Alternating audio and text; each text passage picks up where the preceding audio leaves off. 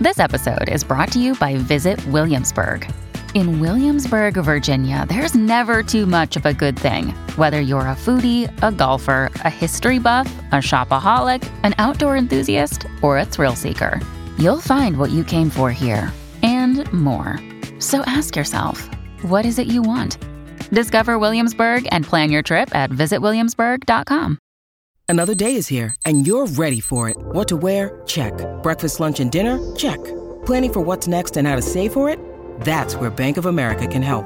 For your financial to-dos, Bank of America has experts ready to help get you closer to your goals. Get started at one of our local financial centers or 24/7 in our mobile banking app. Find a location near you at bankofamerica.com/talktous. What would you like the power to do? Mobile banking requires downloading the app and is only available for select devices. Message and data rates may apply. Bank of America N.A., member FDIC.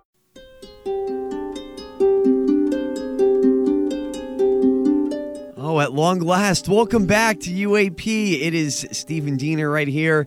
Karen Curtis over there. We are so happy to be back with you finally for our newest episode, episode 60, the Philadelphia Experiment. You believe that? We're that far into it.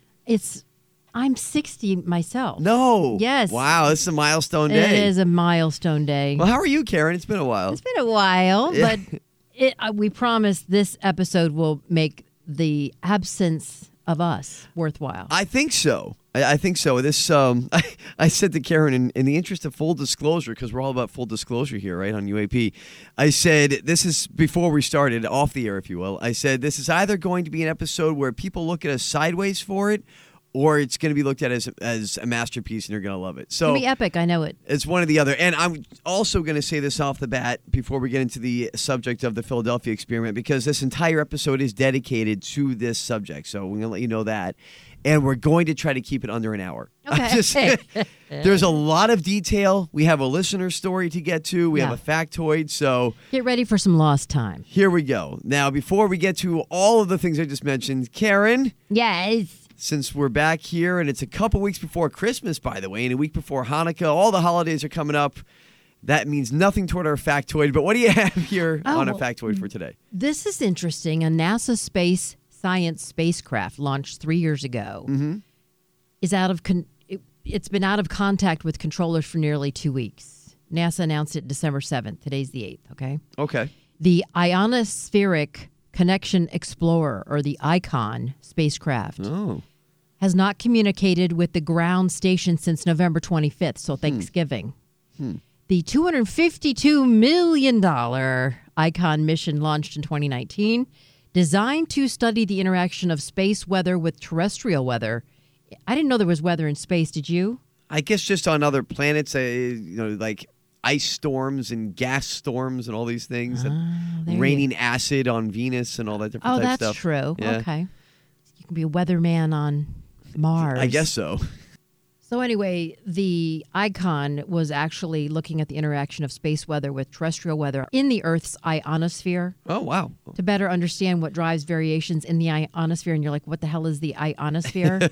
It's the layer of the Earth's atmosphere that contains a high concentration of ions, thus the name. Gotcha. And free electrons, and it's able to reflect radio waves. And it's right above the mesosphere. Okay. It extends about 50 to 600 miles above the Earth's surface. I think I got a kite lost in the mesosphere one time as a child. Well, get this. They were measuring. The measurement showed the Hunga Tonga Hunga Haiape volcanic eruption in January of 2022 God bless in the you. Pacific. Yeah, the Hunga Tonga Hunga. Wow. Yeah, and its effects extending into the ionosphere that disrupted an electrical current. So that's really kind of important stuff. That's insane. Wow. So it's no longer communicating. Well, I guess it could be, boiled down to a couple of different things, whether it's some type of malfunction, some type of weather thing, some type of interference that they're just not seeing, radio interference from space. I don't know. It's a $252 million Well, that kind of stinks that's just floating out craft. there. Yeah. Or maybe it's some other... I would like to have just one of those millions. Yeah, well, that would be nice. Or maybe it's some other type of interference that we don't know about. Like one of the Chinese satellites with the big arm that comes out and steals stuff out of the sky. I was actually talking about aliens. Oh, aliens. Yeah. But that too. I mean, it could be. Of course, UAP. Hello. Yes, it could be. Now, I said, very nice factoid. Thank you, Karen. That's a wild story, actually. Yeah. So we've said before, if you have a story, feel free to send it our way. We've got some great stories that we have from you, our listeners. And we had one here from a listener named Mike from Canada. And he had an abduction or a near abduction experience. And it's funny from Canada because you remember the past few episodes we did. Manitoba. It was all over the place in Canada, my God. Manitoba, all these different places. There were so many experiences, and we focused a lot on, the north up in Canada. We caught the ear of one of our Canadian listeners, and Mike. So thank you, Mike, for this story. It's a little lengthy, but good Lord, is it fascinating. So I want to read this story first to get your opinion on it, and of course you, the listener, to relate this to you, because you might have something similar and you may be afraid to share it with somebody. So here's how... this is a real story from a real listener. This is what Mike has told us. He said, I had an encounter that I was unsure whether it was an angel or demon experience until I heard some similar reports on your show. Especially with the most recent episode going back to episode 58. He sent us this before episode 59. He said, I was in bed, lying on the right side of the bed. I was positioned on my left side, facing my wife, when I woke up fully alert and sensing a presence behind me. Oof. The room was lit up evenly without casting shadows with a light that was pleasant but normal. It seemed like it shimmered. It was orangey yellow. He describes this. Wow, that's so light. cool. And I'll continue here, but shout out to Mike because his description, he's very detailed in this. So I appreciate good detail, which you're going to hear coming up after this story when we get into the Philadelphia experiment. But he continues, the feeling was very fearful, as I had no idea what was behind me or the intent. Oh, don't you hate that? It's like your skin starts to crawl. Yes. So a presence is there. He says, but the presence was certain. He goes on, I felt like I couldn't move, similar to a sleep paralysis. But my only thought was that I'll be damned if I just lay here without knowing if there's a risk to my wife and kids. So I put all the effort I could into turning around, and as if in one slow but steady movement, I turned and grabbed a 4-foot-tall figure by the neck beside me. What?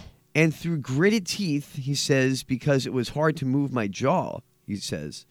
He goes, I said, who are you? Oh, my God. That does sound like sleep paralysis because I've had that before. And you had the gritted teeth and sleep paralysis. Oh, it's horrible. And yes. There was this I thought it was my mother, actually, at the end of my bed. And you can't move, and I'm going, Mom! Oh, wow. Mom! So similar. It was so scary. But this is very detailed. It says, while I was turning to face the presence, I saw two figures that were shadowy and partly see-through. The one I grabbed by the neck seemed like a child to me right next to my bed, while the other was about 4.5 to 5 feet tall, standing a few feet behind, and I got the sense that they were authoritative in some way, maybe a guide or instructor. The impression was that of like an adult, Mike says. Now, see, that's where it departs from sleep paralysis because there's more than one visage and image, and and he sees light, which you don't see. Right. And you know what I mean? This has more of a feel of an abduction story. Yes. Where we've heard before from abductees where the aliens come inside their room and they take them. Yeah. Boy, this gives me chills as I'm reading it. And he actually physically touched one of them, did, which you're not able to do. I got to tell you, again, I hand it to you, Mike, because I've never heard a story like this before. And for you to send us your story, like, this is incredible. So he goes on to say, they both still felt short with childlike proportions and oversized heads. Okay. So kind of like your classic, description of Greys. He says, but not so oversized that I'd think of an alien, which is why it didn't cross my mind until recently with similar accounts from your podcast that I heard. He goes, also, while I was turning over, I had a massive fear that I would be in immense pain once I grabbed the figure. The sensation I was envisioning to happen was a severe electrical shock or burn that I imagined I would feel well past my elbow up to my shoulder. This vision, he says in quotes, made me want to stop reaching out.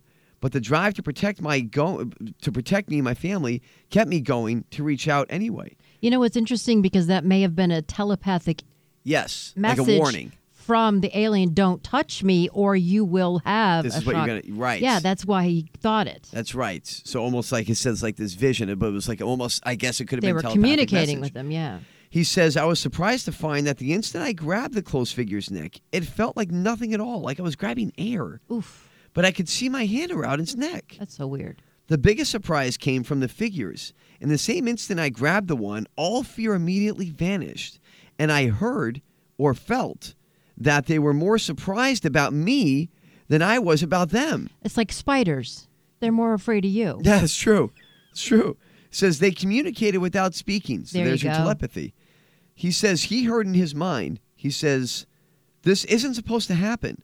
Though it seemed like the message was meant for between them, and I was just hearing it. Oh, that's so cool. The other thing that I like is that his will to protect his family was stronger than Right. whatever these beings were transmitting. It superseded That's all that. so cool. Amazing. Again, this is a listener story. This isn't something that we dug up or I had in my notes. This is from one of our listeners, Mike in Canada. He continues, and even though they didn't seem to move, their tone was non-threatening and submissive. And he says, I knew, more like a feeling, that they were going to leave. Since I felt there was no threat, I became aware of how exhausting this was, and I turned back over at the same time as feeling them leave and the room returning to dark, and went back to sleep. Now, this was also very strange, he says, because under any other threatening circumstance, I'd be wired with the buzz and adrenaline to stay awake, like anybody would. Adrenaline He'd would wake keep up you his awake. wife and go, did you see that? Sure. You would wake up in fear. You'd be sweating. Your heart would be pounding. Absolutely. But he says with the complete reversal from fear to complete safety and control was so powerful, that feeling, that there was not even a fiber of concern about a possible threat. Oh, my God. So I wonder if they can transmit emotion as well. Maybe. And he said he had zero adrenaline after this. He says it's like all the sensations must have been induced somehow. That's so weird. He says, but I tell you, if I had hesitated and not grabbed the figure and allowed the paralyzing fear to continue, this would likely have been the scariest thing that ever happened to me. Wow. He says, to this day, I don't know what they meant by this isn't supposed to happen. Was I not supposed to be able to move? Was I not supposed to be able to see them or not be able to grab them? Did he even really grab them? Or was this an illusion since I didn't feel them? Was I supposed to stay asleep? He says to finish, the next morning I was trying to figure out if this might have been some spirit or something that visited me, but it never made sense that there were two. Mm-hmm. And why was it like an adult, but still the height of an adolescent? Right. He says, anyway, it's nice to hear encounters that have similarities to mine, and I'm just glad I didn't end up getting taken away or something scary. In the end, it seems like I got the nice crew, so to speak. He says, I do still wonder why they decided to visit me, though, of all people. I mean, I'm open-minded and all, but they obviously didn't do their homework if they think a Canadian won't jump at the opportunity to drop the gloves on or off the ice, especially if the wife and kids might be at risk. That's right. That's right. And you know, Mike, it's not you woke up or semi-woke up or you sensed them. Mm-hmm. They may be visiting lots of people who don't even know that they're visiting them. So don't think you're so special. It may be happening to a lot of people, Could but be. they're not waking up. Remember, it's not supposed to happen. And I think what's special about this... I mean, you are special, Mike. Yes, you are very special. Thank you, Mike. He says he loves the show. He loves us, yeah. so thank you, Mike. We love you. But they may be, going to many bedrooms. It could be, and maybe the people are having similar accounts, so they just don't talk about it. But that's the first one I've heard. Every alien abduction story we've covered, and I promise we're going to get to the Philadelphia experiment here in a second, but every alien abduction story we've covered has always been terrifying. Yeah.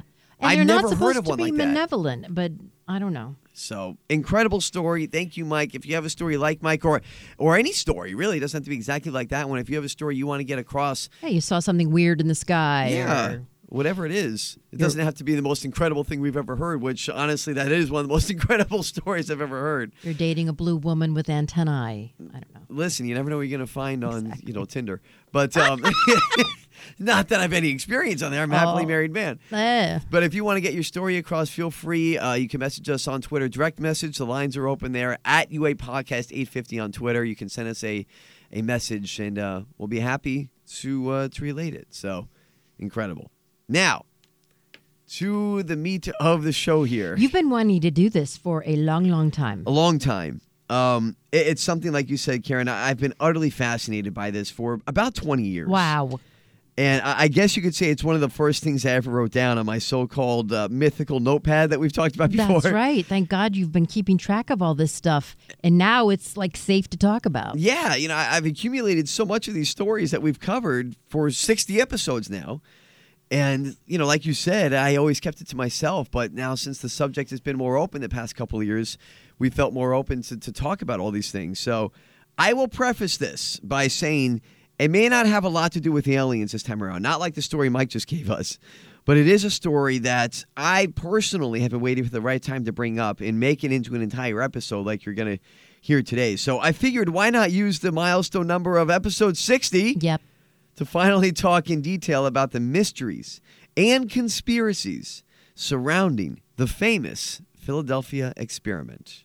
October 28, 1943, the day the U.S. Navy mastered time travel, teleportation, and invisibility. Okay, so that's obviously just a little teaser there. Wait a minute. Mind blown.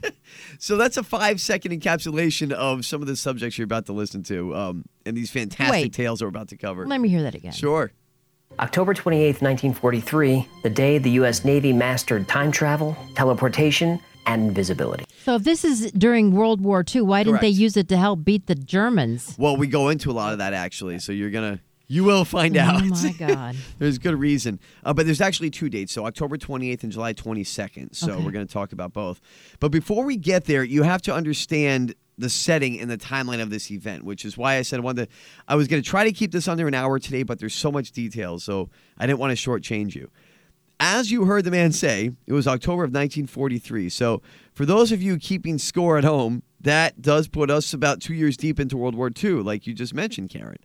And any and all government or military efforts were being put toward finding a way to stop the Nazis and win the war, And right? the Nazis were doing the same thing, but they had the Nazi bell. Yeah. They were always looking for That's right. weird stuff. Hitler was trying to, uncover alien technology and all those things. So, it says, I go on here. According to some reports, some of these reports say, one of those ways that we were trying to win the war may have included an experiment that took place at a Philadelphia naval shipyard. Hence the name. Yes. The story was given of the Philadelphia experiment. So here's a little introduction into that. As the story goes, at that American shipyard in Philadelphia, a new destroyer was being built, and it went by the name of the USS Eldridge. But this was no ordinary destroyer. Far from it. It was being equipped with technology no country had or even had heard about. This technology was related to something called electrical field manipulation, and what this did was make the ship invisible to everyone else. Oh, Okay, so Whoa. let's just unpack that real quick, okay?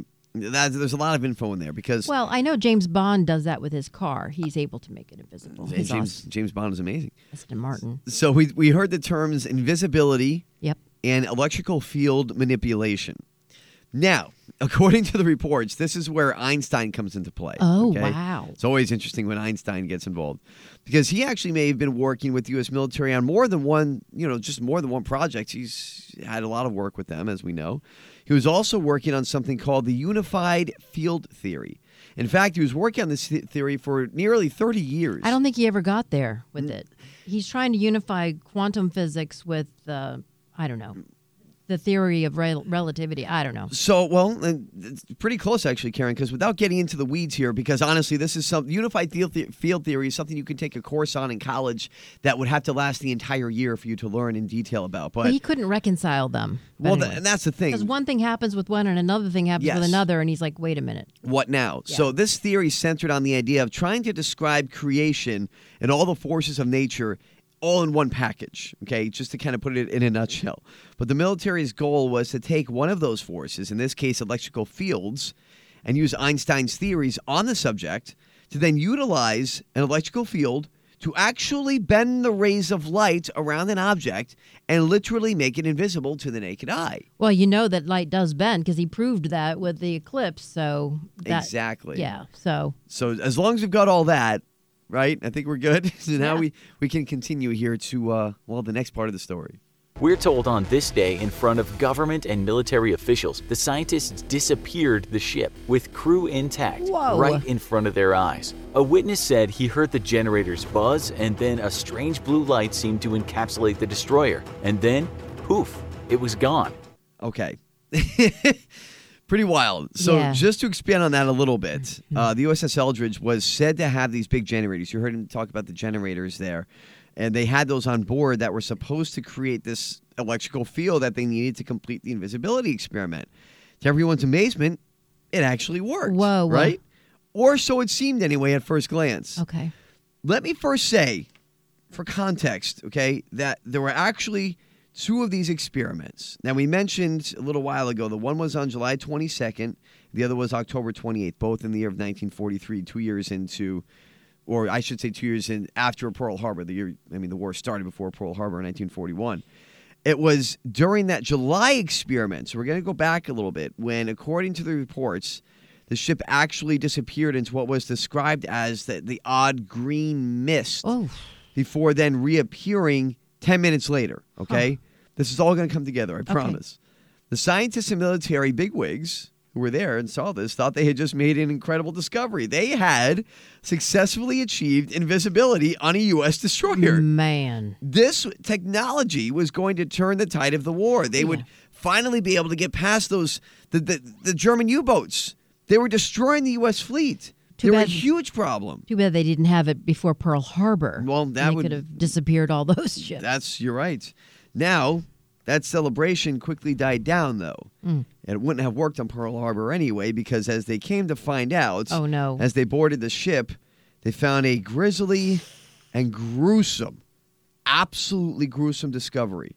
The sailors who were on board died a horrifying death that you're about to hear right now. Oh, my God. Some accounts even say that when the ship came back, there were sailors on board, but some of them had been fused to various parts of the steel. Some of these people were apparently mangled and broken.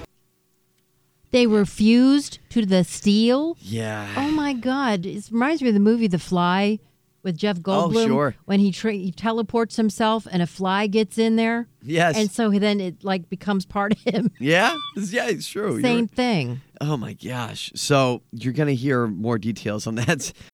When you need mealtime inspiration, it's worth shopping Kroger, where you'll find over 30,000 mouth-watering choices that excite your inner foodie. And no matter what tasty choice you make, you'll enjoy our everyday low prices, plus extra ways to save, like digital coupons worth over $600 each week. You can also save up to $1 off per gallon at the pump with fuel points. More savings and more inspiring flavors make shopping Kroger worth it every time. Kroger, fresh for everyone. Fuel restrictions apply.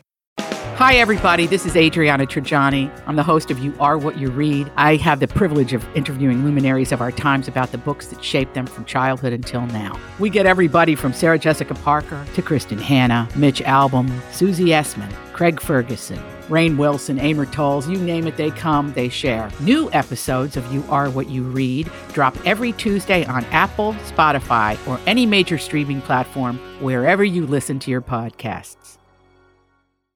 Whoa. But just to add to it here on my own, according to the reports, there were sailors who survived, but they were said to have suffered from severe radiation poisoning, and others fell into a terrible psychotic state. Oh, my gosh. It's just awful. No fun at all. Whoa. Maybe they should have done this without people on board. Well, yeah, there's that. You know what I'm saying? Yeah, but they needed somebody to operate the generators. Oh.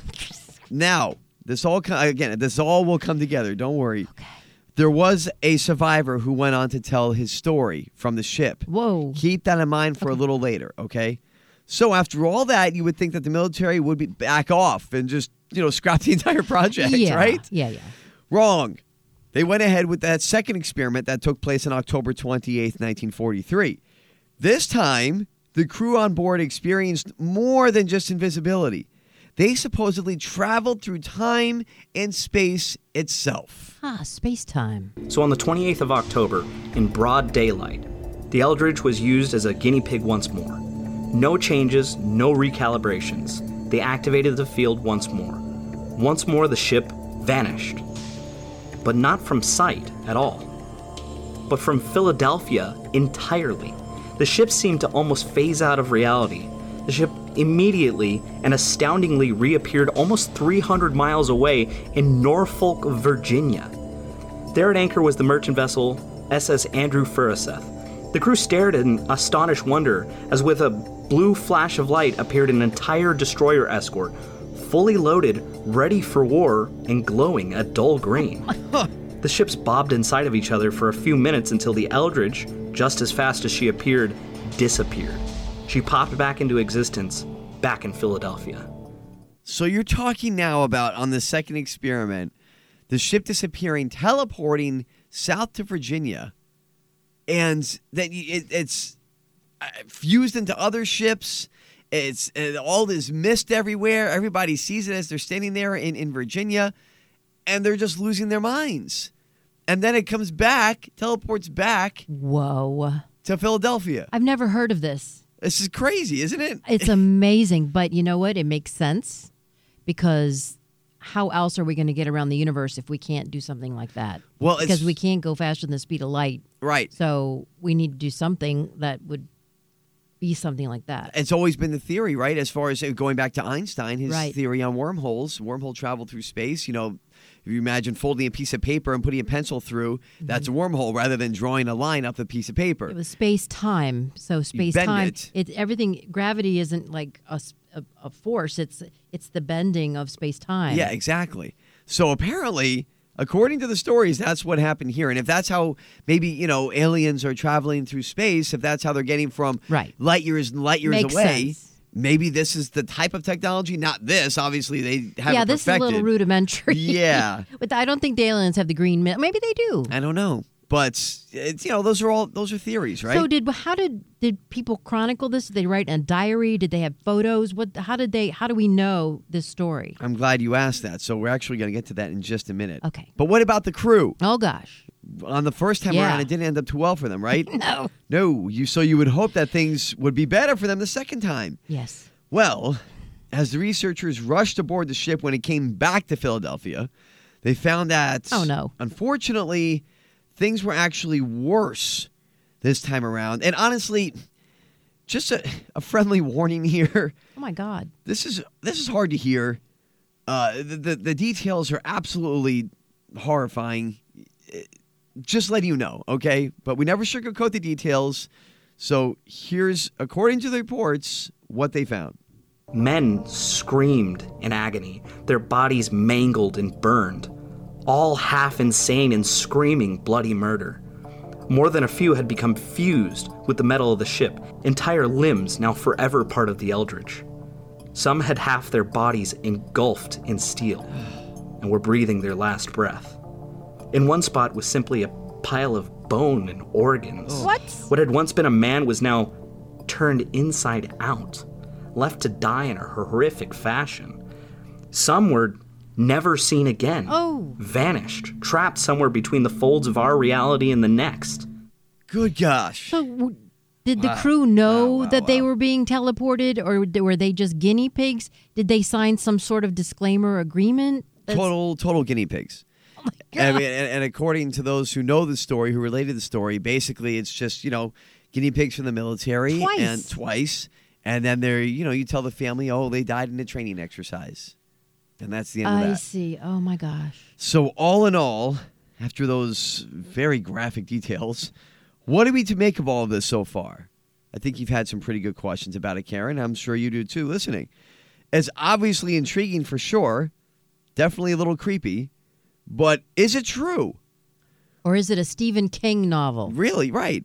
There are some holes in this story that doubters highlight. Okay. That we're going to point out right now, so you have all the details, right? Because we always give you the story and you make up your own mind. That's what we do. Is the USS Eldridge still a ship that exists? That's a great question. I mean, is it somewhere? It might be decommissioned somewhere. It's a real ship. We know that for sure. It was a real ship. Yes. Okay. But that's a great question about it. Now, for one, it is said that according to the ledger from the USS the Eldridge, it was never docked in Philadelphia during those time frames of July and October of 1943. Whoa. In fact, according to its ledger, it was docked in Brooklyn at that point. Yeah, but maybe they wanted it to not show up on records being there. They might have manipulated the ledger, right? That doesn't bother me. So another detail that detractors point to is the explanation that one veteran gave to the talk of the secret experiments being done involving the use of the, electric field technology to achieve invisibility. So a man named Edward Dudgeon, not Dungeon, but Dudgeon. Looks like Dungeon. Yes. He was a Navy veteran from World War II. He explained that the talk of invisibility was just a misunderstanding and that the Navy was, in fact, working on a stealth technique called degaussing. So what the heck is that? What? What is degaussing? Well, it is defined as a process in which, okay, it's a little wordy, so bear with me.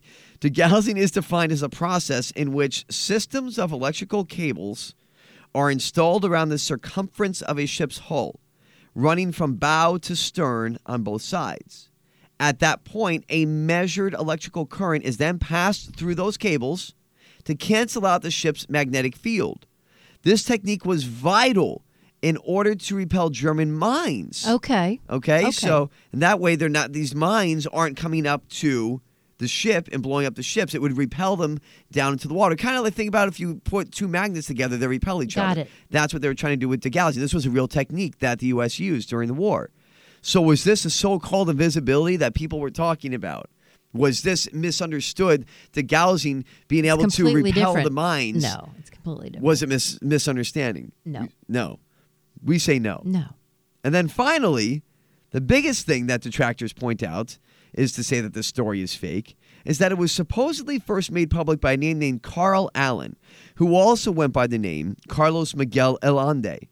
Now, Allende was also kind of thought of as a scam artist during his time. Well, see, back then, anything like this, you're a crackpot. Yes. Scam artist, True. That's true. But you were looked at differently. Ne'er-do-well, not to be trusted. Correct. Ne'er-do-well, I like that. Hey. That's a milestone. Can I just point this We out? haven't had that. It's the first time in 60 episodes we have said the word ne'er-do-well. Well done, Karen. Thank you. But that's why people didn't believe him. They looked at him as someone who was trying to gain notoriety at the expense of others. And so they thought, you know what, this guy he's a ne'er-do-well. He's a crackpot. They're trying to cancel him. Yeah. They're trying to, don't listen to him. They thought he was scamming them. So it said that he was a witness to all of this. He was there. And they He didn't saw it believe all. him. They didn't believe him. But he said he was the only one willing to talk about it. Now, to muddy the waters even more, to be fair, again, we're going to give you all the details. Carlos, or Carl, his real name, whatever you want to call him, later said that during the 80s, he made up the whole story. But then he later recanted that claim. And you know what? That's what happens when you are telling the truth and then people react to it. And so you're like, okay, forget it. It's not real. And then you come back and say you do. Before he died in 1994, he later came back and said, no, it is true. What I said in the 80s isn't true. I recant my recant. Okay. So I don't have a problem with that either. He died saying that this was a true story. Okay. So what are we to believe here? Now, do you remember, a little while ago when I said to keep in mind a supposed survivor of these experiments? Yes. Well, it is his time to shine. Oh, goody. Okay. You can make up your own mind on this whole thing without, or I should say you can't make up your whole mind on this whole thing without first hearing this final piece of the puzzle. We're going to hear from a guy named Al Bielek. Now, before we do that, what do you make of this so far? I ask you, Karen, what do you make of this so far, given all the details? Well, I find it shocking that if true, the military would use service members as guinea pigs. True. Just horrific deaths. I think it definitely is possible because it explains a lot of things, how whatever beings get around the universe, this has to be sort of the way it occurs. And this technology probably is available. And I don't have a problem with someone who was a witness recanting and then coming back because, of the shame. True. Okay. So, I definitely think it's possible. Okay. No, those are all good points to go against all that. Very good. That's something that definitely an argument you can make in that case. But there should be evidence. If a body is fused to the steel of the ship, they would have that evidence. Some type of physical evidence, or maybe it was fixed before anybody looked at it. Like a molecular thing. Well, all that said, quantum mechanics. Yeah. This is the accounts we're going to play for you now. The clips, there's a few clips we're going to play from Al Bielek, and they're kind of long, so we're going to split it up a little bit. But so here's the first thing that Al Bielek had to say. We're going to learn a little bit about him. So this is about Al Bielek, who says that he was there and part of the Philadelphia experiment. One as a loving family man and the other as a shadowy military scientist, working on Black Ops projects like Montauk Project, a secret government operation which dealt with experimentation in time travel and psychic warfare, and, of course, the now infamous Philadelphia experiment, among other operations. Now, I'll explain that a little bit more. He says that he led a double life.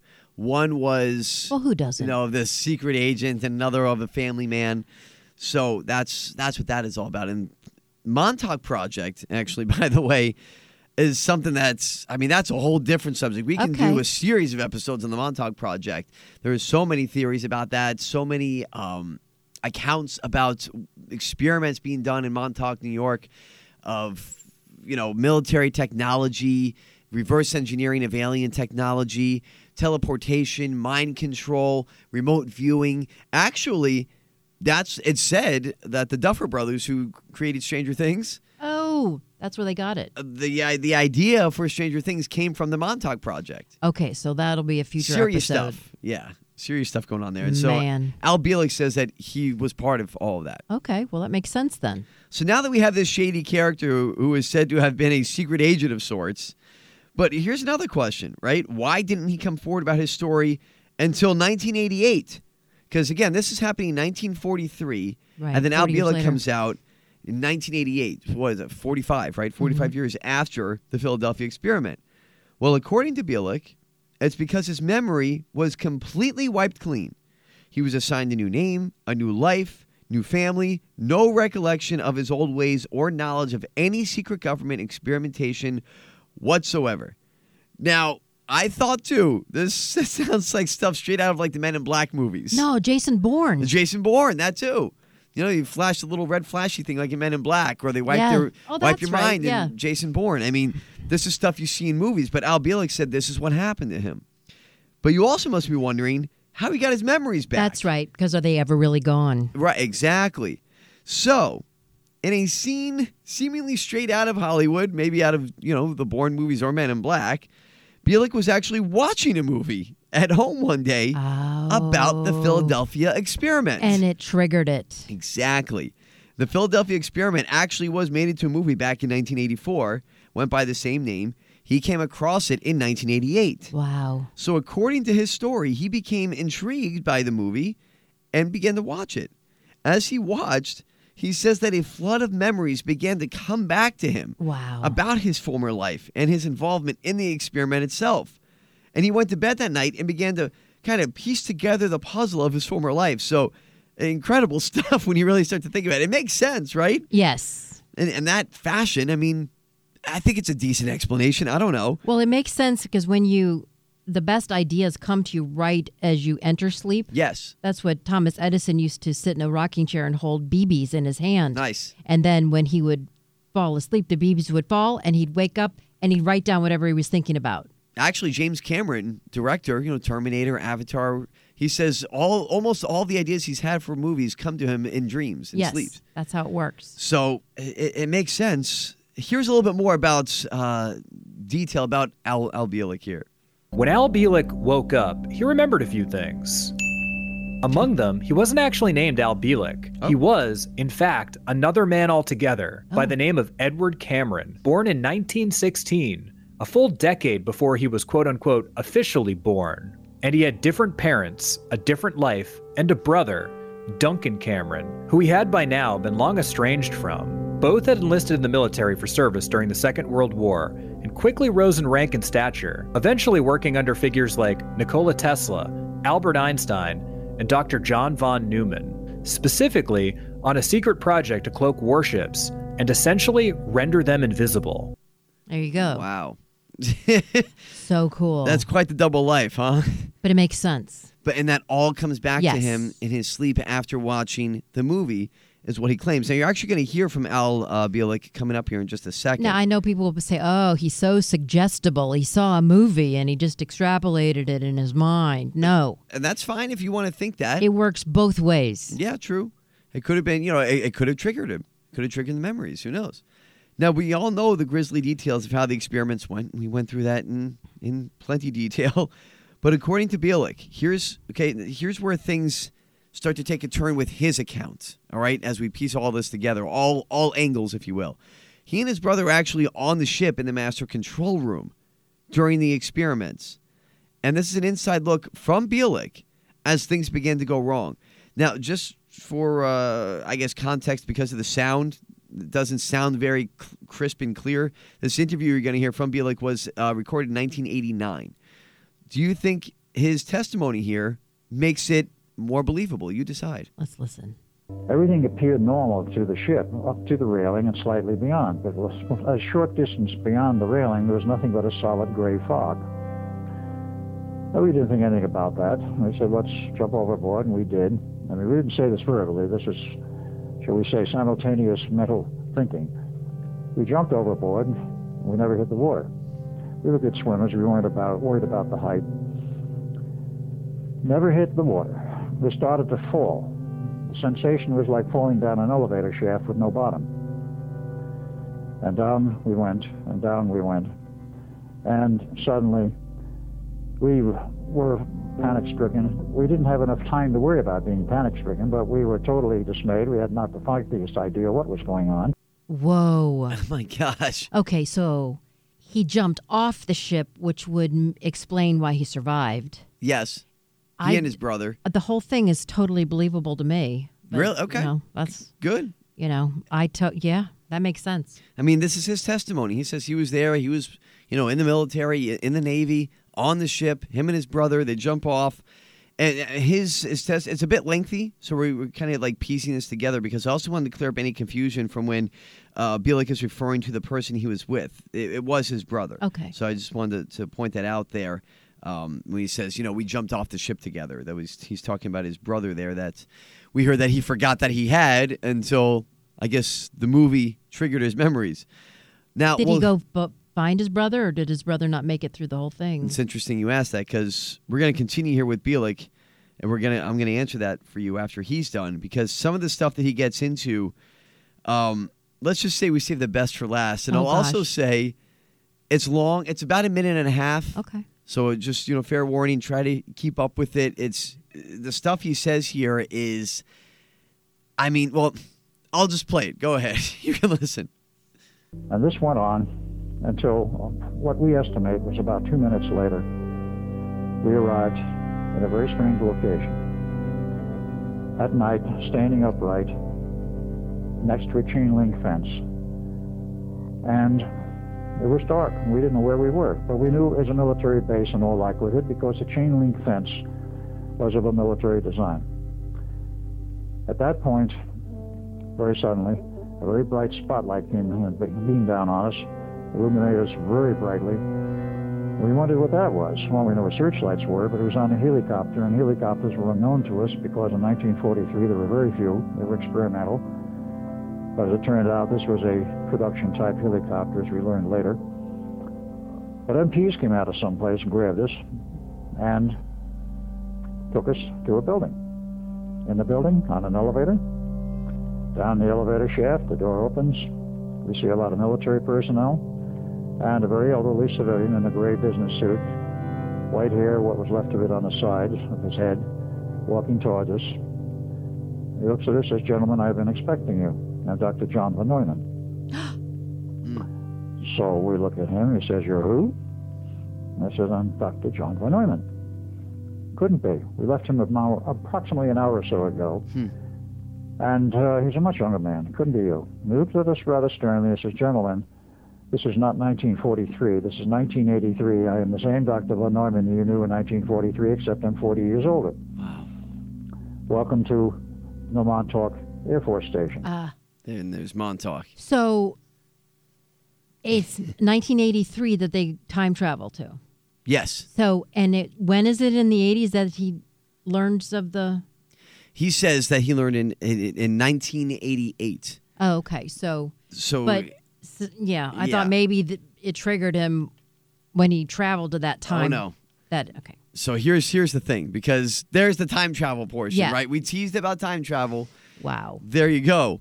So Al's story continues, and I'll summarize it for you, because he said that their old boss told them that the Eldridge was stuck in a hyperspace loop. Oh, okay. And that it had torn a hole within the space-time continuum. Oh. That's never good. No. And that they had to go back and destroy the machines on the ship that were making this all possible. Now, again, I will say myself, I know this all sounds like something out of Back to the Future, okay? But this is the account that Bielik gave in 1989. And according to his story, they were sent back to that precise moment in 1943 using time travel tech. A thrust capacitor. Yeah, the flux capacitor. that was at the Montauk base. This whatever they were using, whether it was a flux capacitor, I don't know, at the Montauk and base. a DeLorean. That's right. They sent them back. Once back on the ship, they came across that familiar gruesome scene that we've been detailing here from, the destroyed electrical field. They went back and they destroyed that field, rendering them back at the Philadelphia dock in 1943. So here's the thing. The time frame and all, right? What happened? 1983. He found out 1988.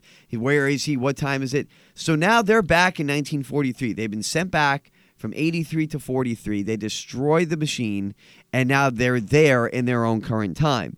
They were also given, according to Bielek, radiation suits before they left to do this time travel expedition to go back to 1943. So wearing the radiation suits explains how they avoided all these worst effects that we kept hearing about. So I guess if you think about it, like it's all these different vantage points, right? We started with the vantage point of the researchers, the scientists, the military men who were there on the dock, going onto the ship and finding these gruesome discoveries of the sailors fused into the steel and mangled and burned and all these, and going to these psychotic states. That was the vantage point from there. But from the Bieleks, their vantage point was they came back, they avoided the worst because they time traveled by jumping through this time-space loop, and they come back in radiation suits, so they avoid being fused into the steel. They avoid having radiation poisoning and going into this psychotic state, and they come back to find basically what the researchers found after they, destroyed the machine. So once that happens... Well, that adds another level of verifiability, if that's a word. It's interesting, right? Because that would explain kind of the ending to all of that, I guess you could say. To kind of tie all this up. But what happened to his brother? Yes. Well, he says, Al Bielek says, that after destroying the machines, this gray cloud was still there for a little bit. And his brother looked at him and said, "You coming?" No, that makes sense. He wanted to go back. He went back. His brother jumped. Al Bielek stayed behind. And as his brother jumped back into the cloud, never to be seen again. Sure. All the researchers and... You're his brother. The generals, maybe. I don't know. You're his brother. What a twist. Well, I didn't see that it. coming. That's why it's so interesting to me. Everybody comes running onto the ship to find all the sailors and Bielek standing there. And Bielek goes on to live his life, gets involved in many other projects. He says that after the Philadelphia experiment, he took part in a bunch of projects and experiments at Montauk on the New York base, which... By the way, if you thought all the crazy stuff was over, he says his projects that he worked on included time traveling to the year 2137. Not too far in the future. The 28th century. And then even to Mars in the year 6037. Oh, my goodness. So he had a lot of memories come back to him after watching that movie. That is for sure. Well, and I also suppose everyone else around him were like, nice suit. What happened to the radiation suit that didn't exist at the time? I guess he just ditched it. I mean, it's hard to say, but that is his account. That is so good. The entire story of the Philadelphia experiment. How do you like that? You're him. I'm Al Bielek's brother. Yep. But his brother traveled back. I don't know what happened to his brother. There's no account of his brother. Who did he talk to? What kind of life did he live? Al Bielek went on to live a life, after he was done with his experiments. They wipe his memory. He goes to have on to have this family and doesn't remember until 1988 when he's watching the Philadelphia experiment movie. Or so the story goes. So interesting. I mean, just to even make that up takes an incredible mind. Well, the thing I find interesting here is... And I told you this was going to be a long one today, so sorry. But there was so much detail, and plus with Mike's story from Canada. But what I find intriguing is you have the huckster, if you will, that people painted him as this huckster in, Allende. This guy who they say came up with this story, said that he was there, and he's the one who made the Philadelphia story or experiment story public to begin with. Carlos Allende. They say that, he's the one who spread it to begin with. But if he was making it up and then he dies in the early 90s, why is Al Bielek coming out in 1988 and 1989 giving an account of the Philadelphia experiment, giving details that Carlos Allende never gave. And back then you didn't have the internet, so these people can be looking at each other's experiences. Right? I mean, maybe he heard about Carlos Allende in a book somewhere. I don't know. But he didn't even know about the Philadelphia experiment, or forgot about it, I guess, until he saw the movie in 1988 that came out 4 years previous. Who was in the movie? I don't know, actually. It was kind of like a B movie, so I'm not sure if there's anybody famous. All right. But that's my biggest question with this. If you want to believe that Carlos Allende made up the story, okay, when he related it back in the 50s, I believe, and that whole thing was just completely made up, none of it happened, then why is Al Bielek attaching himself to this and later in his life and giving completely different details that Allende never gave? I mean, were they both making up fantastical stories to try to get attention, or two different vantage points? He gave different details because he was part of it and he survived it. That's the thing. Are we seeing two different vantage points from people who were involved in this experiment that may have actually happened? This is wild. It's awesome.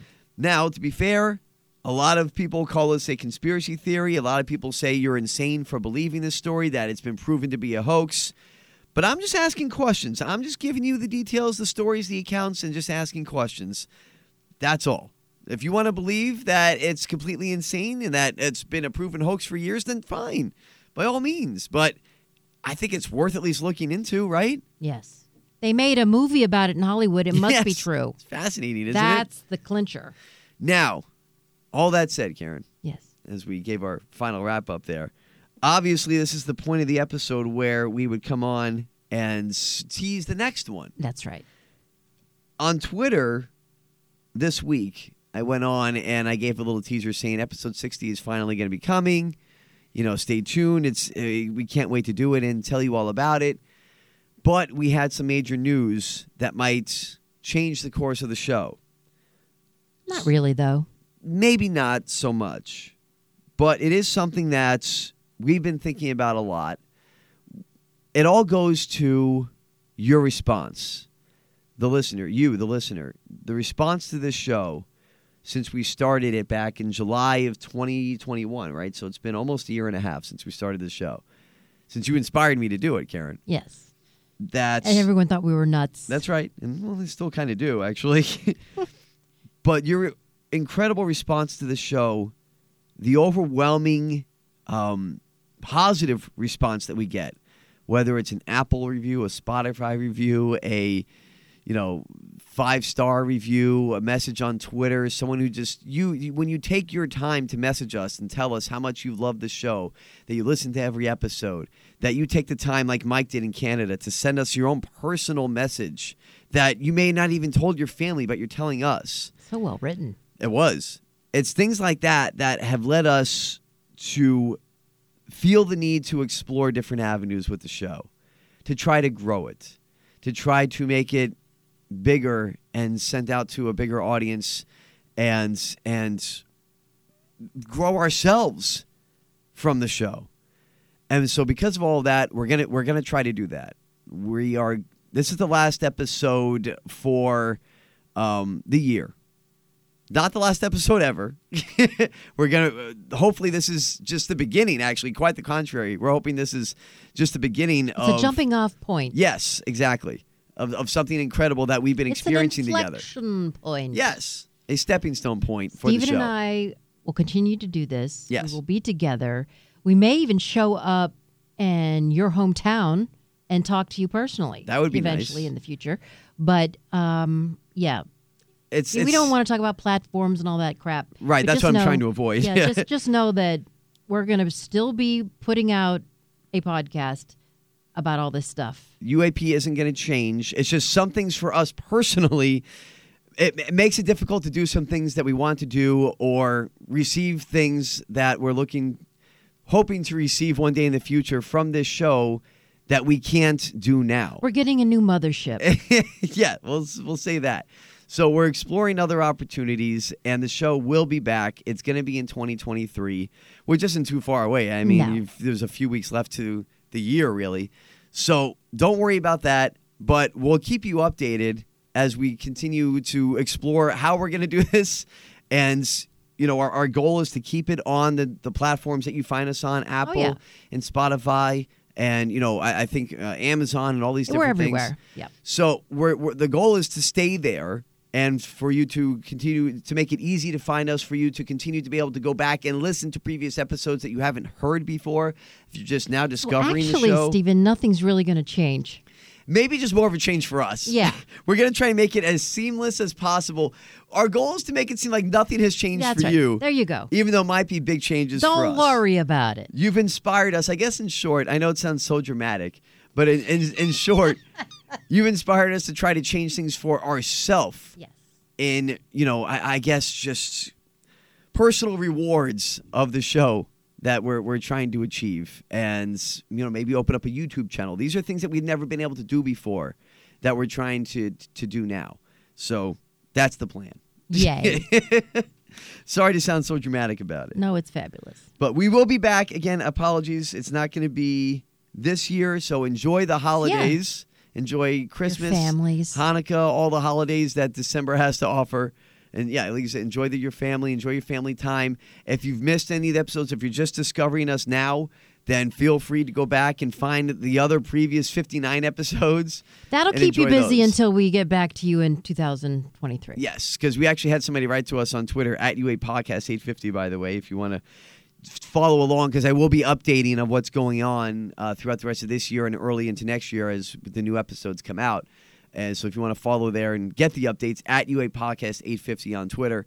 But it's, we have people reach out to us and say that they just discovered the show and now they're starting to binge it. So if that's you, feel free. You're still going to be able to do that. You can do that until the new episode comes out in 2023. Early 2023. It's going to happen in January. And it's going to be about? Well, actually, I want to play off of what we just did. So this is going to be a long teaser. You might hear it's going to be a month-long payoff for you. But actually, I want to do part 2 of like mysterious disappearances like the Philadelphia Experiment. I've been fascinated by the Malaysian aircraft. Yes. Malaysian Air Flight 370.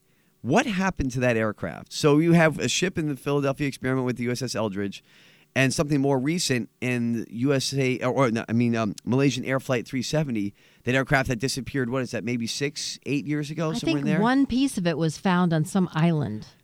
Just almost no trace of it. So I want want to... And the Bermuda Triangle, right? Yes. Okay. So I want to tie those together. Because that's right here. Yeah, that's true. I mean, if you don't know, off our coast. We do the show here in South Florida, is where Karen and I are located. So I want to tie those two together and tie it all together with what you just heard here on the Philadelphia Experiment portion, as far as these disappearances, mysterious disappearances that just cannot be explained. I know Bermuda Triangle is kind of cliche, but it's interesting, and we'll give it a twist as we come back in 2023 with the new episode. And what about the Montauk thing? Oh, we'll have to dig into that later on. All right. Oh, my God.